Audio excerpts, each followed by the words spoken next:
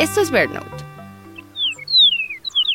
Alguna vez se creyó que el ave que estás escuchando era una subespecie del pradero oriental, pero en 2022 se reconoció como una especie distinta, el pradero chihuahuense. Durante mucho tiempo, los entusiastas del avistamiento de aves han sabido diferenciar el canto del pradero chihuahuense al de otros praderos norteamericanos. Esta ave obtiene su nombre de un estado en el norte de México, donde son fáciles de encontrar.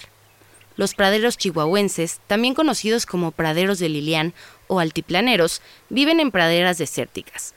Conforman una población distintiva en México y en el suroeste de Estados Unidos.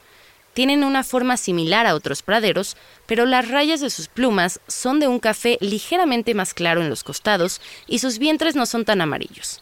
Y por supuesto, tienen un canto distintivo.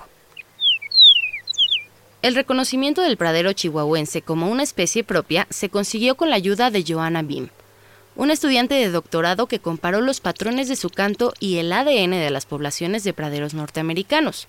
Tras la investigación encontró que las diferencias entre sus cantos podrían evitar que los praderos chihuahuenses se reproduzcan con otras especies, y que los praderos orientales y occidentales están más relacionados entre sí que con las aves chihuahuenses.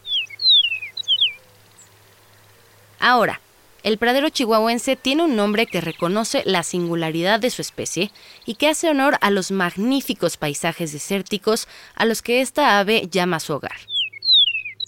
Para BirdNote, soy Paola Martínez.